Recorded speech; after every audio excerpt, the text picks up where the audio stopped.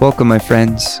You're listening to Be On Air, your companion for launching and growing your own podcast. I'm your host, Kaylee Marks. This show is all about the transformational journey of sharing your message through podcasting and entrepreneurship. Learn from diverse experts and guides as we dive into the heart of podcasting, branding, and online business and share blueprints to achieve your purpose. If you haven't already, please subscribe. And if you want to start a podcast or want to grow your show, I invite you to book a free strategy session with me via the link in my show notes or on my website. That's all for now. I hope you enjoy the show, and I'll see you on the other side.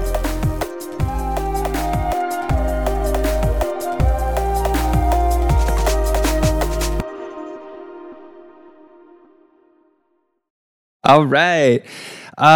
My guest today, I'm excited, guys. My guest, I'm always excited, I know, but I'm especially excited today. My guest is a writer, teacher, and a former monk in the Bhakti yoga tradition. We're going to dive into what that means, so don't you worry. Jai Jagannath speaks and presents on sacred literature such as Bhagavad Gita and the Yoga Sutra, and does personal coaching, teaches yoga and meditation, and writes for magazines and blogs. His Instagram account, Urban Sage Deliberates, is full of extremely thought-provoking content, writing, posts, and as soon as I read him, I knew I wanted to talk to him. It took me a little while to reach out, but I'm really happy he made time. So, Jai Jagannath, Jai, thank you very much for being here. Thank you for having me.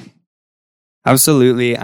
There's a lot that I want to talk about today. And because some of the subject matter that we want to go over is, I'm not sure what the right word is, but it's contextualized to the Vedic tradition of India, and there's Sanskrit involved. I'm hoping that you can help me translate it for a broad audience so that people can kind of follow along. We're going to get into some really interesting spiritual topics, and we're going to do so first by going into broadcasting. And Jai, one of the things that I noticed first about you were you were doing these live streams on Instagram, and you were having basically like an impromptu podcast just manifest on Instagram, and you guys were engaging in some really cool topics. And so I just kind of wanted to ask you about your journey with broadcasting messages online, how that brought you to live streaming, and then eventually how that brought you to your podcast, Arise. Okay. Well, broadcasting in general, the world 2020 saw COVID happen, and everything one became obliged to enter into the virtual universe and engage with it a lot more, whether you liked it or not. And so I was at the time working at the Bhakti Center as an educator, and you can say yoga teacher and so on. And so as the Bhakti Center had to shift into a more online presentation, one of the ideas that they came up with was broadcasting or doing some sort of podcast. And the way that we approached it was by doing live streams on Instagram and or on Zoom and Facebook and so on. And so they asked several of us in the Bhakti Center if we could do these podcasts. So I was selected with one other who was a close friend of mine, Kishore Chandra. And they asked us if we could come up with a podcast and just do it primarily to give nourishment, at least to our congregation who may have felt alienated and demoralized because of not having access to their spiritual nourishment for the week. And so that was kind of the main inspiration to get it going. Like we probably started like a week or two after lockdowns happened. So we got it going really fast. And it was just a form of service. Our tradition focuses a lot on service to God and service to that which is coming from God, which is everything. And especially to our congregation. So it just became a form of service to have online conversations. And we made the conversations very personal about how we were processing the lockdown experience, the COVID experience, and how we can connect that experience to the actual metaphysics that informs our spirituality. Because often when dealing with reversals in life, particularly for religious spiritual people, it can be very easy to just act according to habits that are disconnected from your knowledge. And so the idea of our podcast was to reconnect our experience to our knowledge, which quickly gets divorced in times of strife if you're not very attentive to it. So I was kind of inspiration for that first podcast. We called it Chit Chat. The word chit actually means, it's Sanskrit. The word chit in Sanskrit means knowledge, and it means knowledge. It can refer to consciousness. The word chit in Sanskrit can also refer to like the spiritual domain of things. So it was a play on words, chit chat, and like our tagline at the time was "Get your chit together." Get your knowledge together, get your consciousness together. And the basic thrust of our message and presentation in that podcast was that all problems that occur in the outer world have their seed form in the inner world. So as long as people are wrestling with the outer world, which is really an effect of an inner cause, and neglecting to address the inner cause within, then they don't actually solve their problems. In fact, their efforts are sabotaged by the neglect of the inner world, which is the cause of the problems outside. So that our whole theme was like, get your shit together. That's like the primarily important thing. And it was a cool experience to see our community join the broadcast, because we did it as a live stream. It was really cool to see the community getting around that and feeling nourished by it. We were getting messages every week for how they were feeling nourished by that, how they were connecting to it. Even a couple of weeks ago, a friend of mine, I messaged a friend. I didn't message him. He shared a story on Instagram, and I laughed at it. And he said, "Oh, it's interesting that you messaged me right at this moment. I'm listening to Chit Chat right now." And it was like an old episode from 2 months ago. And then he played the episode for me, part of it, to show that he's listening to that. And he just shared how much he was impacted and how much it was helping him. So it's a very inspiring experience to know that your work is having some effect. I think as a general point for artists or anyone who's a creative of any type, creatives are very, they're very sensitive individuals, because the process of creation is like having a child, and it's like if you have a child, and anyway, just for sake of having fun, suppose people think your child is butt ugly, so they see your child and they're like, oh, okay. They don't want to say anything. It's awkward. So I think being a creative of any type is like having a child. And so it's kind of like a very vulnerable thing to put something out there and to not get any sort of positive feedback. You don't know how people are going to respond to it. So seeing the positive response for that, it was a great enlivening experience. And it became one of the inspirations for getting into a recent podcast that I've started called Arise, the Honest Man's Podcast, which is also similar, related to helping us figure out how we can get our shit together as men, but specifically men in the spiritual domain of things, religious men, spiritual men, or the gentleman. Because this world, at least, I don't know if for you or how you observe it, but at least for me, it seems that this world is really hard to navigate if you're a gentleman. Now, if you're just a jerk, a criminal, or just a toxic person in general, this world seems great. But if you're trying to be a man of principle and embodying higher ideals, it seems pretty difficult. And it occurred to me that a lot of men in spiritual communities are not doing a really good job. So I thought, okay, it'd be cool to do a podcast that's addressing those sorts of men. If anything, just to let them know that they're not alone in their experience, and also to galvanize them to join groups that can help them do better. So this is my experience and trajectory with that. Thank you so much for laying that out so succinctly. I want to highlight a few points, so bear with me. First of all, for the listeners, there's a couple things here. One, a lot of times people get bogged down by the idea of starting a podcast. They need to have everything in order. They need to have brand strategy, and they need to have amazing artwork, and they need to have intros and outros and sponsor messages and all this stuff. And one of the things that you're showing is that you used Instagram, you used your phones, and you were able to create a podcast basically with no startup cost whatsoever. And you were able to create impact for people, and people actually reached out, and the people are still listening to that stuff. And so there's no barrier to entry. And all that's required is having those conversations, sharing the truth, sharing our truth. And I just think that's a huge, important piece. And you were talking about chit too, that Sanskrit term. And I don't know if it's an exact parallel, but kind of mindset as we call it today or now, it's pretty, I say across the board, many coaches from Tony Robbins to whoever are going to say, when it comes to any business venture, any creative venture, getting the mindset right is like 80% of the battle. And so, arming ourselves with knowledge and understanding of deeper truths and not so much worrying about the externals is super important. So I think that's a really inspiring story. And I'm for those listening, like, how did you get here? You were a monk, you're a writer. Like, how did you get to this point where you were able to discuss these ancient Indian literature scriptures? Well, my spiritual journey started when I was 18. And I like to say, with all spiritual journeys, they begin with questions. Any genuine spiritual investigation begins with questions. And excuse my Sanskrit, but not the bullshit questions like what happened on last week's episode of, whatever, Game of Thrones, but like the existential questions. Who am I? What is the purpose of life? These sort of questions that tend to vex humanity since the beginning of beginningless time.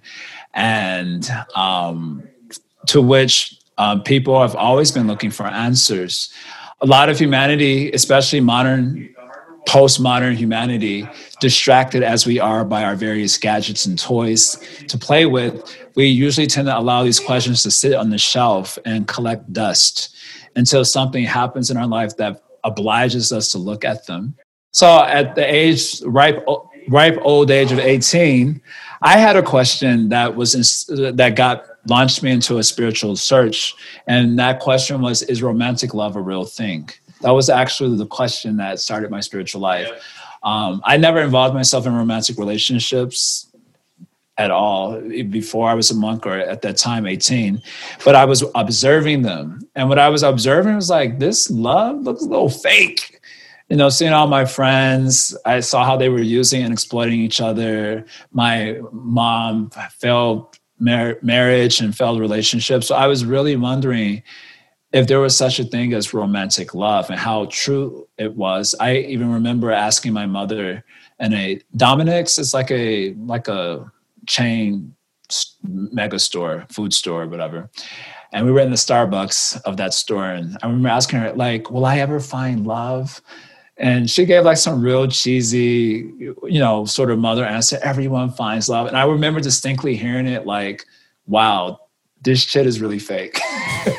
Like, this ain't a real thing. And I remember being like, okay, anyway, so during this period of looking for questions, I started reading philosophical books. I started reading a lot of religious books, really trying to find an answer to the question of romantic love. And in this period of about 8 months when I started doing this, I came across a guy who was into hip hop, underground hip hop. Got into underground hip hop for a minute, and all his music was centered around like these spiritual ideas that I had never heard of before. So I became his friend just to, pick his mind about where he was getting the inspiration for his music, which sounded very spiritual. Topics like reincarnation. He was talking about Gita, which was something I had never, Bhagavad Gita, which is like the whole old ancient Hindu Bible, as the secular world might call it. So I became his friend just to pick his mind. After it was about a period of 8 months of befriending this person. I asked him about going to a temple. He told me about 2 centers. And one of them was a Hare Krishna center, which was very near to my house. So I went there first to the Hare Krishna center. I go into the temple. My experience was actually really whack. I go into the temple and I walked in with my shoes on, because you don't take your shoes off ordinarily in the Western world.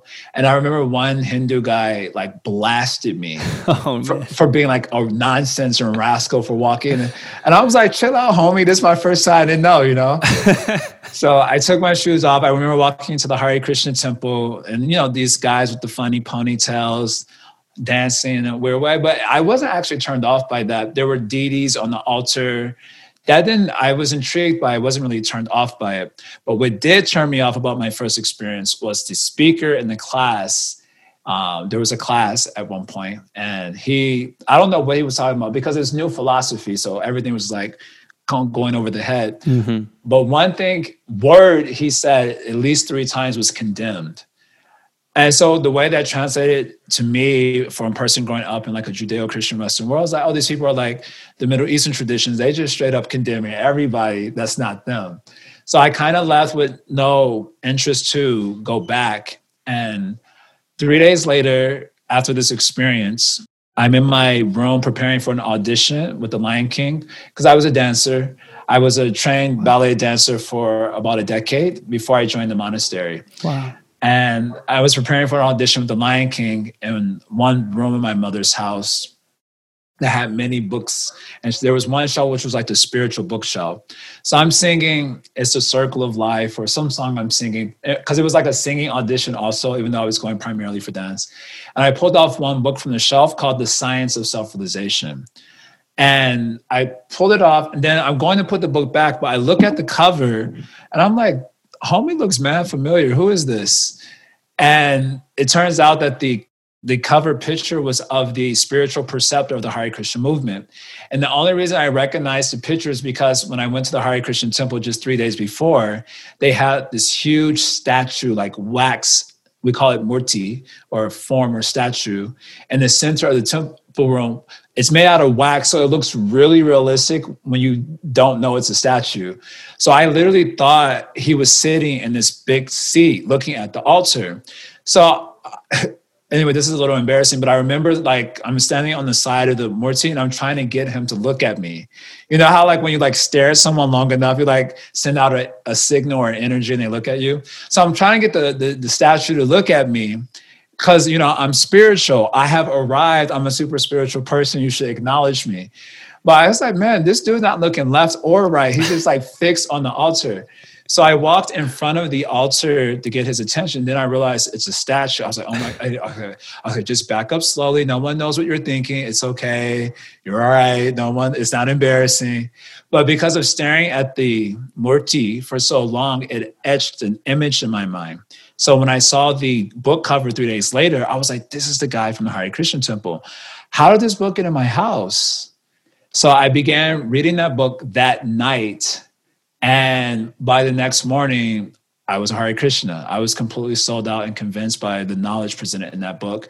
And I started practicing immediately overnight. The main elements that convinced me about the book was that the conclusion was about romantic love with Krishna, or the supreme being, the ground of all being, termed as Krishna in the Hare Krishna philosophy. And that there was possibility for romantic love with the supreme entity, which I was like, that's wild. And that the romantic love we see in the material world is a perverted reflection of the archetypal ideal or primordial love that is part of a spiritual domain. So that was wild for me, given the sort of inquiry that was fueling my spiritual investigation. And that the love we see in the material world is kind of like a false propaganda. So these are kind of the ideas that I got from the book that convinced me to investigate this philosophy. And then it was 7 months after that I ended up joining the monastery. There are a few events in between, but 7 months after that, I joined the monastery for the purpose of understanding romantic love, which is an interesting reason to join a monastery. And then I spent the next 13 and a half years in the monastery after that. Wow. So it became very much a part of my life, my preoccupation. Pretty austere times, I imagine, in the ashram. I don't know. Hare Krishna monasteries are a lot different than, like, honestly speaking, when we say monastery, I know in the Western world, we have like a very specific sort of image, which is like, it's true, it's a monastery, but it's somewhat like cheating because the Hare Krishna monastery is like, kind of like mad fun. Like we eat mad good. Like no one eats like us. And in fact, our eating is so extraordinary. When people would come outside and see like the monks eating, they would be like astounded. Like, first of all, how do these people eat this much? And how they eat like this every single day, like very rich foods. And our philosophy involves singing and dancing. You know, as a person from a singing and dancing background, it was like great, actually. It was the austere part about living in a monastery is the letting go part of an old ego and a regeneration of a new one. So you have this old identity related to a more conventional world, and you kind of sacrifice that identity for regenerating a new identity in relationship to a totally foreign domain. So that part is difficult, and not everyone makes it through that transition period because it's hard letting go, as you may have experienced. It's a very hard letting go. But other than that, a lot of the experience was quite overall a very fun and enlivening experience. And that's kind of what led me into, of course, this is my spiritual journey background. And then when I left the monastery about 5 years ago, I left the monastery and I quickly ended up in New York. And so informed by 13 years of study and practice, I naturally ended up in, the education department of the Bhakti Center and teaching and doing more of the same. So that's kind of my background. We love talking about ourselves, so I try to make it as succinct as possible. I could go on forever, of course, naturally, due to ego. Well, you're also an infinite, eternal being, so you literally go on forever. But no, that is such a beautiful journey, and thank you for walking us through it. But I feel like I definitely resonate with many parts of that, and especially how good the food is at the temple. For anyone listening, find yourself a Hare Krishna temple, go on a Sunday, get some awesome, we call it prasadam, which is like offered food that's been blessed and offered to God first. So you teach, you speak, you do webinars, you do seminars. Can you talk a little bit about that? And like nowadays in this digital age, everyone is being challenged with like how, very much like what you mentioned, you wanted to serve your congregation still. Like we're trying to reach our people through the internet, through the digital medium, and we're having to package our information. And that's one of the reasons why podcasting is so interesting and useful is, you have audio, you have video, you can make courses out of it. Could you talk a little bit about what you're teaching now and maybe even a little bit of like your workflow or your process of how you collect your material and then present it? Yeah, I'm getting ready to teach some Bhagavad Gita seminars. So Bhagavad Gita is kind of like the Hindu Bible. It's a classic, you can call it yogic text or a classic Vedantic text. Practically anyone in any spiritual group is going to be referring or teaching the Bhagavad Gita. So I'm getting ready for some Bhagavad Gita seminars coming up this month and next month. But besides that, I've taught Yoga Sutra, I've taught Bhakti literatures, because my tradition is called as a Bhakti Vedanta tradition. So Bhakti meaning devotion. So I teach devotional literatures.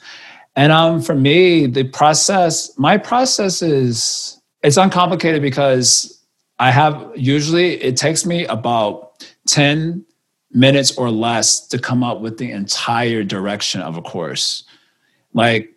Because when you spend over a decade intensely learning something, it becomes almost as a part of you. So you have a certain clarity about the knowledge when you're dealing with it or engaging with it. So when it comes to like, okay, we want you to teach the Bhagavad Gita. Now you've been studying the Bhagavad Gita for years and years and years, not just like casually reading, but like actually studying, looking at different commentaries, giving classes. And so recapitulating the knowledge over and over and over again, it becomes very much a part of you. So when it comes to like getting courses ready, for me to conceive of like the direction I want the course to go, it takes me 10 minutes means like I'm having a bad day.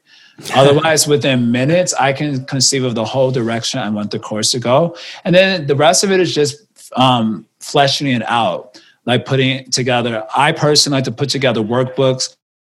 I often put together PPT presentations because I realize a lot of people, especially millennial generation, Gen Z generation, we don't have the ability to just sit and assimilate sound vibration. We need visuals. And so I usually create, workbooks. I create PPTs. So that's like the hard work of building a course for me. Coming out with the course is like the easiest part, and coming out with the direction, very easy. And I imagine it would be easy for anyone who's accustomed to engaging with a certain knowledge all the time. And just fleshing it out is the hard part. Now, after that, I have the harder part after that is getting people interested in what you have to share. So that's been the hard part. Like, I don't go out of my way to make people attracted to what I have to say. I largely depend on whatever little charisma I have. I think I have a lot of it for those who are accustomed to engaging with me. I have enough charisma that I just kind of depend on that. I'm a little funny. Probably in my estimation, I'm a lot funny, but that's not, in case anyone's hearing me, like, I don't find anything he says funny. I think I'm a little funny. And often when giving my classes, I try to integrate humor to help, because honestly, the literatures of yoga and Vedanta, they have a strong element of self-abnegation to it, which people find off-putting. Letting go of the ego, which includes all the things connected to that ego, like friends and family and political commitments and all these sorts. There's a strong element of self-abnegation, which is hard for people to digest when reading these sorts of literatures connected to this sort of Eastern spirituality. And so how do you make that digestible? So you depend on your human personality, charisma to do that. I guess similar to what the social media world is like, you try to use your personality to sell things. Now, is that a good thing or bad thing? That's another conversation, but I guess I depend on that. But in recent times, I've had friends who have stepped forward to help me like market things and kind of get the message out more. So you kind of require that part because you can do the preparation, you can assemble everything, but now how to attract people to that message. Mostly the people I notice that come to my courses are people who are accustomed to either hearing from me already, they like me from social media, they find me to be particularly articulate or a good teacher. There are people I already know and engage with, so they end up coming. So how to get it out to a wider, broader audience, I haven't put that much energy into that. I'm kind of satisfied in the sense that, like, okay, whoever comes. But I have some friends now who are helping me try to expand the scope because the message is important. Maybe others can derive a lot of benefit from it.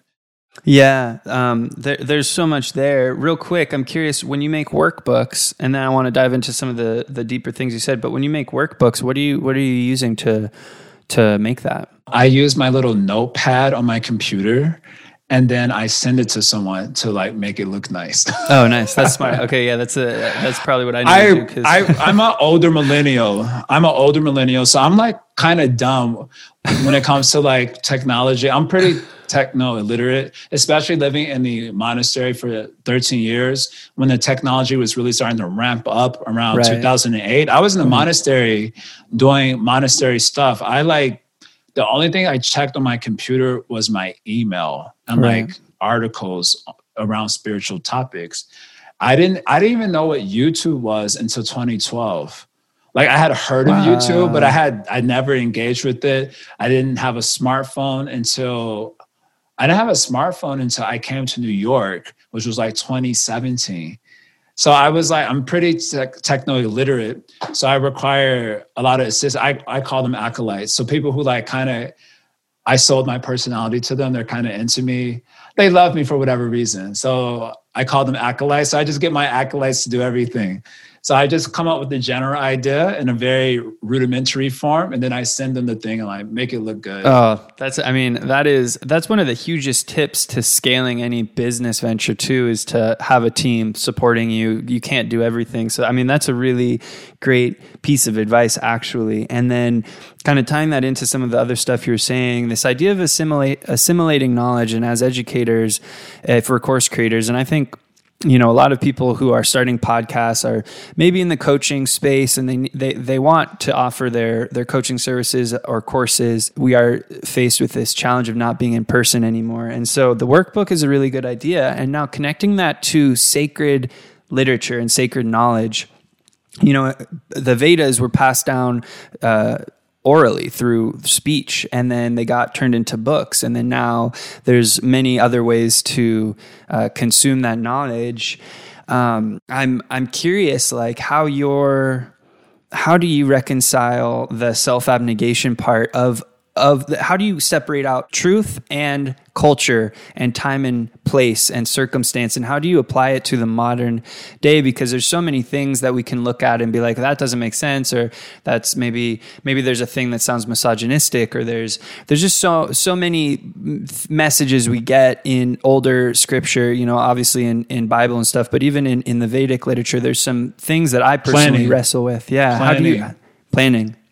No, I said plenty. There's plenty of things that are like disturbing. Like when you hear it, prima facie, you're just like, what is that?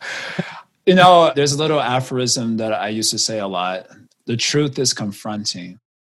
And I think the tendency of the postmodern generations, millennials and Gen Z, our tendency is to accept something as true because we believe it.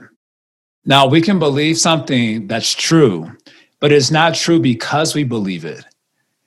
And I feel that there's a little bit of cultural conditioning, even phrases like speak your truth. There's a sort of cultural conditioning where we believe that something is true because we believe it. And there's not always the room in our heart to consider that something can be true, even though we wrestle with it or we're confronted by it. And I think in Vedantic or yogic literatures, at least the way that they articulate their knowledge, the truth is actually expected to be extremely confronting. For example, if you look at the Yoga Sutra and the Saranapada, which is the second chapter of the book, when Patanjali is defining avidya. So now the word avidya means ignorance. The word vidya means knowledge. And put in front of the vidya is like a prefix, is the negation of knowledge. So avidya, for Yoga Sutra and also for Vedanta and Sankhya and all these different schools of Indian philosophy, avidya is not just like a not knowing. Not knowing would be great. If you just didn't know something, then you come to find out, and then now you're out of ignorance. But for these schools, it's not just a not knowing, but it's a perception of wrong knowledge. Now, I'll give you an example. When you're dreaming and you perceive a whole world when you're dreaming, that's not the world that you're accustomed to and engaging with, like in your waking life. And you see that world as true and final and substantial, but actually it's neither of those things, but you actually see it as such. So that vision of something that's insubstantial is called avidya. Something insubstantial that you're taking as truth, but in fact is not true, is avidya. In fact, the definition, anyway, not to get too technical here, but I want to make this point super clear. When Patanjali says, when you take the not self or the non-self, anatman, to be the atman. When you take the temporary, anitya, to be eternal, nitya. When you take the impure, asuchi, to be pure, suchi. And when you take that which is a cause of suffering, dukkha, to be sukha, or cause of happiness. So if you look at these, they're the exact opposites, diametric opposites of each other. Nitya, anitya, shuchi, asuchi, vidya, avidya. They're the counter opposites of each other. So avidya is if it is true, let's take this as a premise. If it is true that we as, subjective units are afflicted by avidya, which is the perception of wrong knowledge, then our perception of reality is exactly opposite to truth, according to this definition. Therefore, if we are encountering something that is true, there's a good chance that we're going to be confronted by it. There's like a really good possibility that it's going to be confronting. And I feel like with the postmodern generations, like millennials, I'm a millennial too. I'm an old millennial, 1984. I'm an old millennial. We have this tendency to think that our truth is the final truth or the final reality. And so if it's confronting, it must not be true. And we don't have the space in our heart to consider how something that's confronting could actually be true. Like, for example, you use the word misogyny. You read a lot of these old sacred literatures, and, the duty of a woman is to serve her husband. Boss, finish. You read something like that, and you're just like, misogynism, patriarchal nonsense culture. And it's like, okay, if you ask the same person, can you give the reasons why that's the structure? Now, you have a lot of things to consider if you have to go through that reasoning process. For example, try to explain the reasons why this might be minus the technological advancement that we experience today. Like the roles of men and women minus technology may actually make a lot of sense when you're looking at the old world, because it's a lot different. Technology equals the playing field quite a bit. But before technology, the things are self-evidently not equal. And so they may develop their social contracts on the basis of what they found to be self-evident. Are we even able to have that insight, having born in a world where there's so much technology, and therefore from technology so much egalitarianism is made possible? It's very hard for us to even consider that. So we're getting upset about something, not because it's not true, but we don't have the context and we're just confronted by it. So I think just anyway, as a general point, when it comes to spiritual investigation, I think it's true. I'm going to assert that it is the case that the primary motivation for any such person is the quest for truth. That's what's foundational. I want something that's true. And it doesn't have to just be in line with my own prejudices. Prejudice means like a prejudgment, something that's already built into my psyche.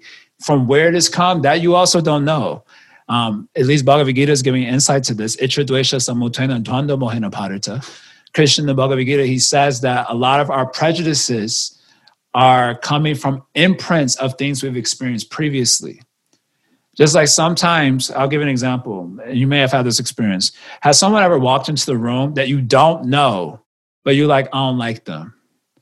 Yeah, like a judgment. Like just a quick I don't like judgment. Them. Right, yeah, it's totally. like, and then your friend's like looking at you like, well, why don't you like, do you know him? He's like, no, but it's just something about him. I don't like him.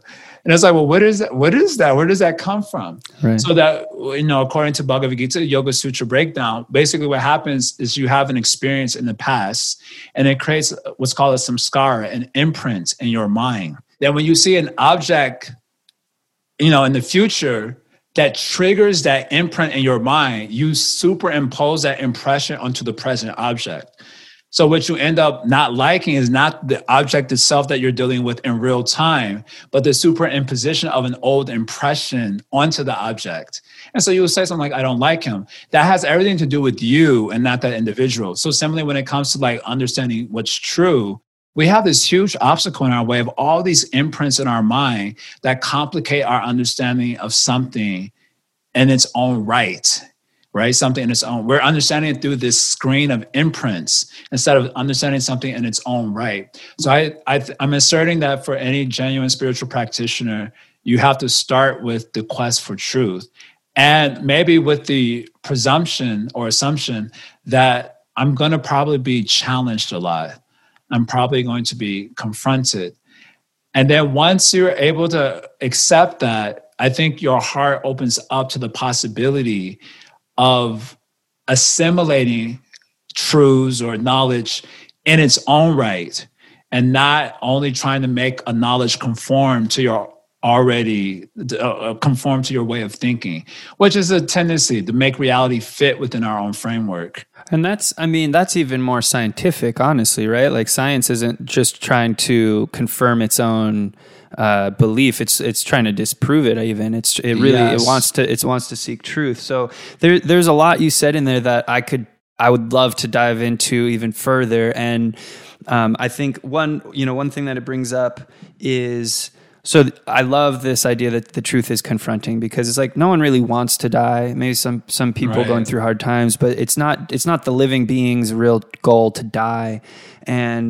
And yet we see that happen. So that truth in itself is confronting, and it doesn't change what my truth is. I also believe that the soul is undying, but we can get into that another day. I also think the truth is beautiful, and it can be more beautiful than what we could have even hoped or like wanted it to be. And I'm curious, like as one follow-up question, maybe we can kind of wrangle it into a short back and forth here. But do you like thought being progressive, or scripture being progressive, as Bhaktivinoda Thakur, a writer in our tradition, says, like the thought has to have a development in the reader. So we have to do something with it. So if our truth compass or meter is really unreliable, how do we know when we've come across that substance of truth? So yeah, if there's a challenge of, using my language here, the challenge of impressions, right? Our tendency to superimpose our own inner reality onto the outer reality and not be able to understand things for what it is. Then how do we come to know if we're deviating from something that's actually true? Am I understanding the question properly? Yeah. I think there should be an element of humility when entering into the quest for truth. And I'll just give you the basic epistemological understanding of Vedic discourse is that all, I'm using this language, subjective units, like we're all like little tiny consciousness floating around in the universe. And I'm calling them subjective units. So you can just use the word soul, it would be a lot easier. But, soul, Christianity, people get confused. So I'm just using subjective units. We are confronted by what the Vedic literature calls as the 4 defects. The first one is called Brahma, which means illusion. Not only do we have categorical illusion, which I was talking about earlier, you take the non-self, this body apparatus, for example, to be the self. That's a categorical illusion. But we also have circumstantial illusions, right? Just like you see a rope on the ground and bad lighting as a snake. That's a circumstantial illusion. So that's the first defect. Everyone's got this problem. You got Brahma problem. I got a Brahma problem also, right? Okay. Second defect is called pramada. Pramada means inattention. So in order for your central faculties to give you right information, your mind has to be connected to the sense that's giving you that information. So if your sense is doing something, but your mind's not connected, this is called inattention. Pramada.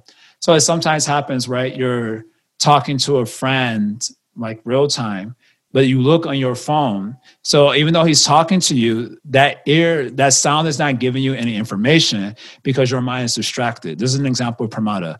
Another example of pramada is when you go into a situation with a already established paradigm of thinking, because you already kind of need that to navigate the world around you.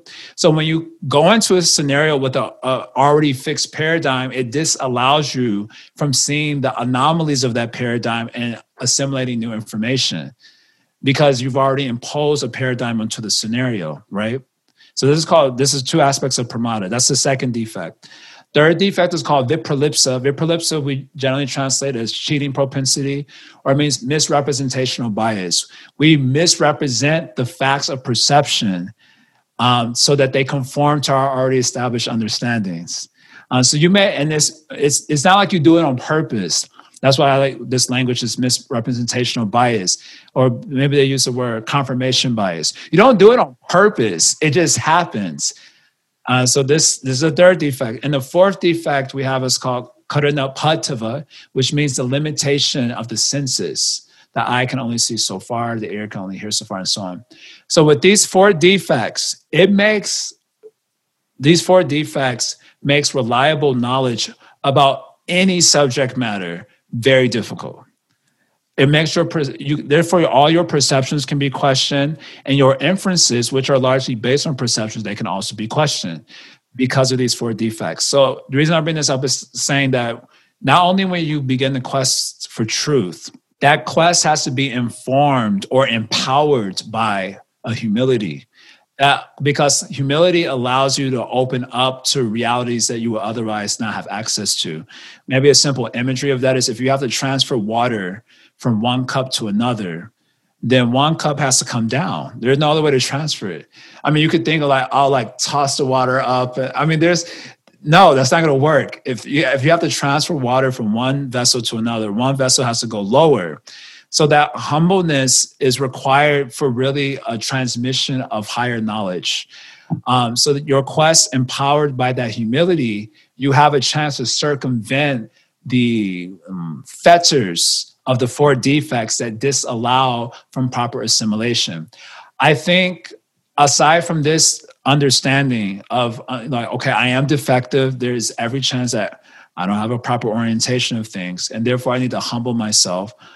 Aside from this strategy, if you will, for understanding deeper realities, I don't know if it is possible to truly understand when you've deviated from a correct course of understanding or truth or anything like that. In other words, I guess what I'm saying, if I had to use really simple language to explain it, in a lot of ways, the experience of truth is a revelatory experience.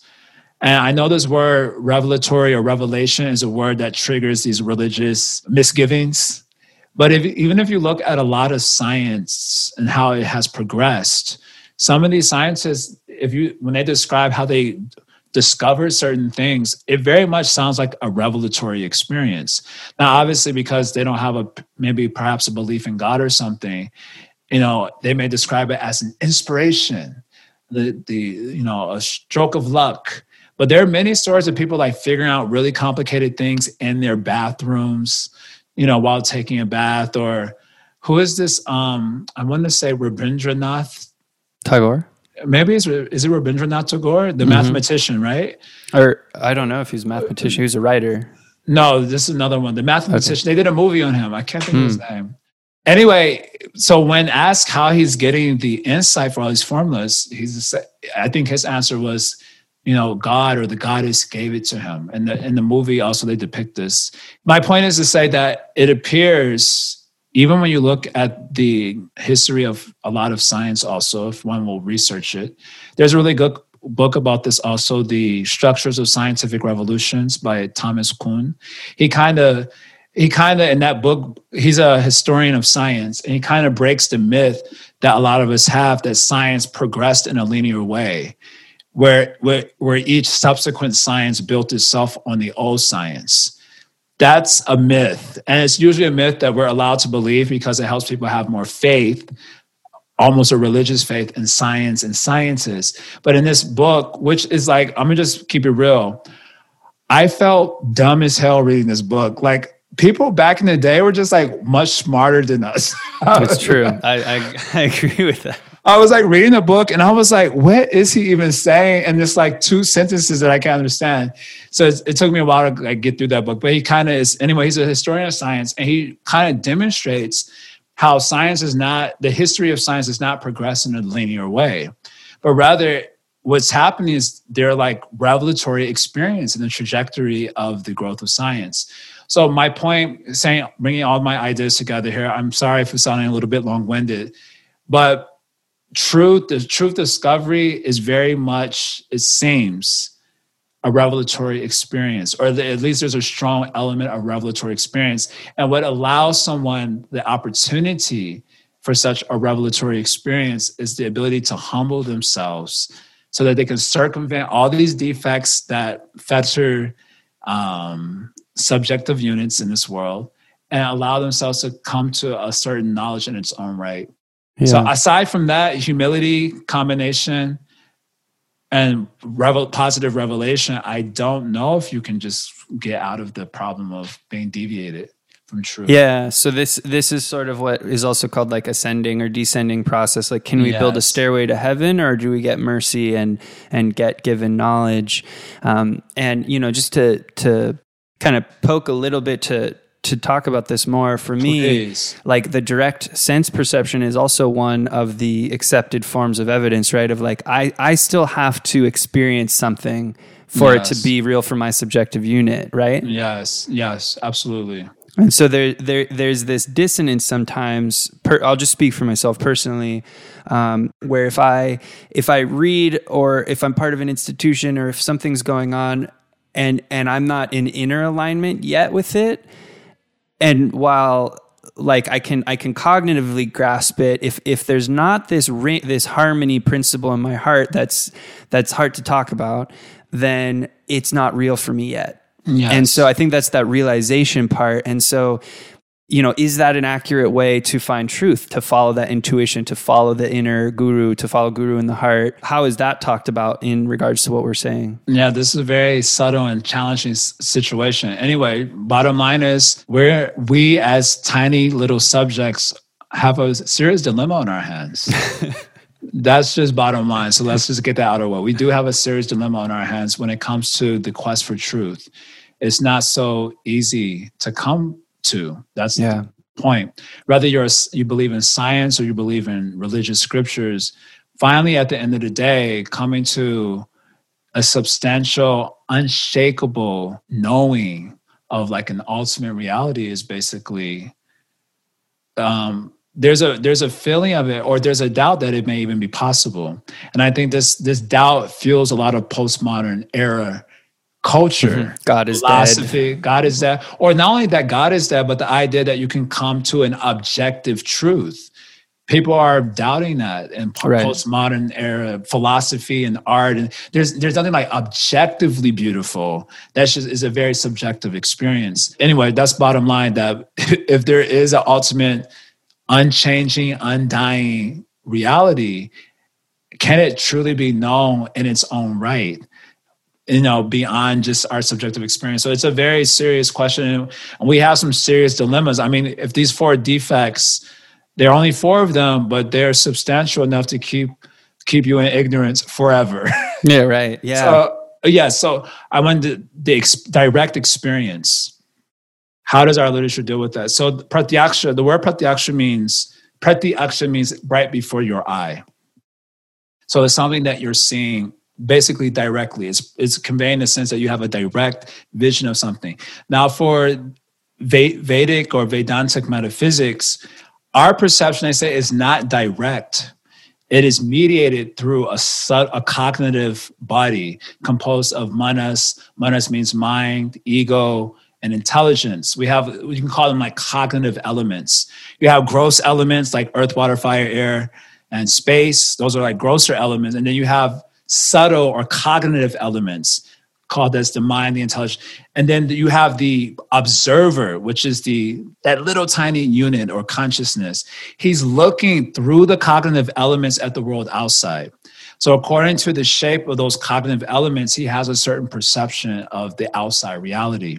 So our pratyaksha in this world domain is not direct. And therefore it can almost always be doubted. That's what I want to say. It can almost always be doubted because it's not direct. Whereas there is this higher form of perception mentioned in Yoga Sutra, also mentioned also in Vedanta. In Vedanta literatures, we use this word Vaidusha Pratyaksha, or we also use this other word Anubhava, which conveys an unmediated knowing. Like a knowing, if you will, a knowing without thinking. And yoga literatures, they also use the word samadhi, which is, it's a knowing without thinking. So how do you know it? Like I said, in our world, our knowing is mediated through these cognitive elements. And yoga tradition, for example, the whole practice is to shut down the function of the cognitive elements so that the self, which is also a witness by nature, can see reality unmediated through those elements. Now, is such a thing possible? There are many sages out there who have written books about the possibility as such. And of course, as a person committed to Vedanta, I believe such a thing is indeed possible, that there can be an unmediated knowing of reality, but there has to be a process by which one can transcend the functions of the cognitive elements, a sort of mystic vision. But that's the hard work then of any spiritual practice. So anyway, at the end of the day, seeing is believing. And until you are having such samadhi experiences or Vaidusha Pratyaksha experiences, I said that it can almost always be doubted. And certainly religious practitioners and obviously atheists and so on, they doubt whether this is actually possible. And it's totally understandable. And if such a thing is not to be doubted, if it is to be believed, then the only way you can come and really truly know it for yourself is by direct experience. And that's when the process of practice comes into play and all of that. So basically every tradition, whether you're a scientist or not, a scientist or a bhakta or a yogi or whatever you want to call yourself, there has to be this process by which you come to understand that knowledge. And if you accept the process, then you may come to that understanding. And if you don't, if they couldn't sell it good enough to you, then it doesn't necessarily mean it isn't true, but it means you're cut off from that understanding because you couldn't go through the process of realizing that. Right. You have to follow the experiment to reach the conclusion. And yeah, so I mean, really well laid out and organized. Thank you so much for sharing that. I feel like there's the seeing is believing. This idea of higher perception is really interesting, and I feel like maybe in the future a long form conversation podcast would be really cool to go even deeper. But as we're wrapping up, like a couple final thoughts on that. I think with so much misinformation being spread now on the internet, like the need for wisdom, the need for truth is maybe more than ever. Yes. And so, the Vedantic literature, the Vedantic line of thought, what would you say it was developed linearly? It was passed down in an unbroken chain? We say like that, yes. And so for me, that definitely instills like I'd be missing out on thousands of years of development of a thought and a practice. And that gives me access to, like, if my sense perception is limited, it at least expands my perception. It gives me more information. So you're talking about the higher perception. Seems like part of the higher perception is acknowledging that only my mother can tell me who my father is. Yes, it's not the higher perception, but rather it's that humility point I brought up earlier. It's the humbleness to understand I can't know who my father is directly, so I have to ask my mother. Right. So you have to humble yourself before someone who has the information. But then the doubt that comes up with that is like, well, who knows? Right. And that is a huge topic that I genuinely want to talk to you more about in the future, because it's very real and present for me. Is like, we live in a world where the word guru has become almost like means don't trust that person. But it's crazy, but that's the word was right. The person you could trust the most. That was what it is supposed to be. And so I think that would be a really fascinating conversation to get into. But for the time being, I think it's safe to say, in my life, there are people who know the road ahead way more than me, and they've helped me. They've said, hey, this is coming up. They've told me, I've gotten there, saw the thing, I have some trust. And so I think, kind of grounding back down into podcast land and broadcast land. So any kind of information sharing person who wants to get their message out, trust is the single most important thing that we can do. It's not attention as much as it is trust. Yes. And so I feel like what you're putting out, the conversations you're having are so real. They're, you guys are talking about like applicable things today, what's happening today for young people especially, but everyone. And you're having really real conversations. Chit Chat was an epic, phase of your podcast, the Arise, the Honest Man's podcast. Really looking forward to seeing how that continues to grow. And I really encourage everyone to check both of these out. I'll put the links in the show notes. But as we wind down, I wanted to just give you another bit of airtime to share anything, whether it's some books recommendations or just another thought or whatever you're working on that you're excited. Maybe there's a course coming up. Just how can people hear more from you? Well, I don't usually encourage people to hear more from me. I certainly can't. That's my job. Don't worry, you don't have to do that. But if I encourage people to, where could they? What's coming up for you? I mean, you can definitely check out my stuff on social media. I mean, Instagram is there. I have a website that's on my Instagram. You can check that out. I'll develop it more. But since I've been giving some room to express a point also, I think I'd like to end with this. This is an aphorism that I did come up with myself, so I'm very proud of it. It's not every day that you can say something that's wise, so when you do, you should just write it down. That's wise advice. There's two. There you got at least two, right? But one thing I said many years ago, and I've repeated it ever since, that evolution of inquiry precedes evolution of being. And I think it's a really good maxim that at least when it comes to spiritual quest, or the quest for truth, as we've been using that language in this podcast, then the evolution of inquiry precedes the evolution of being. And so far as the sort of questions you are asking allows for, you can say, for certain doors to be open.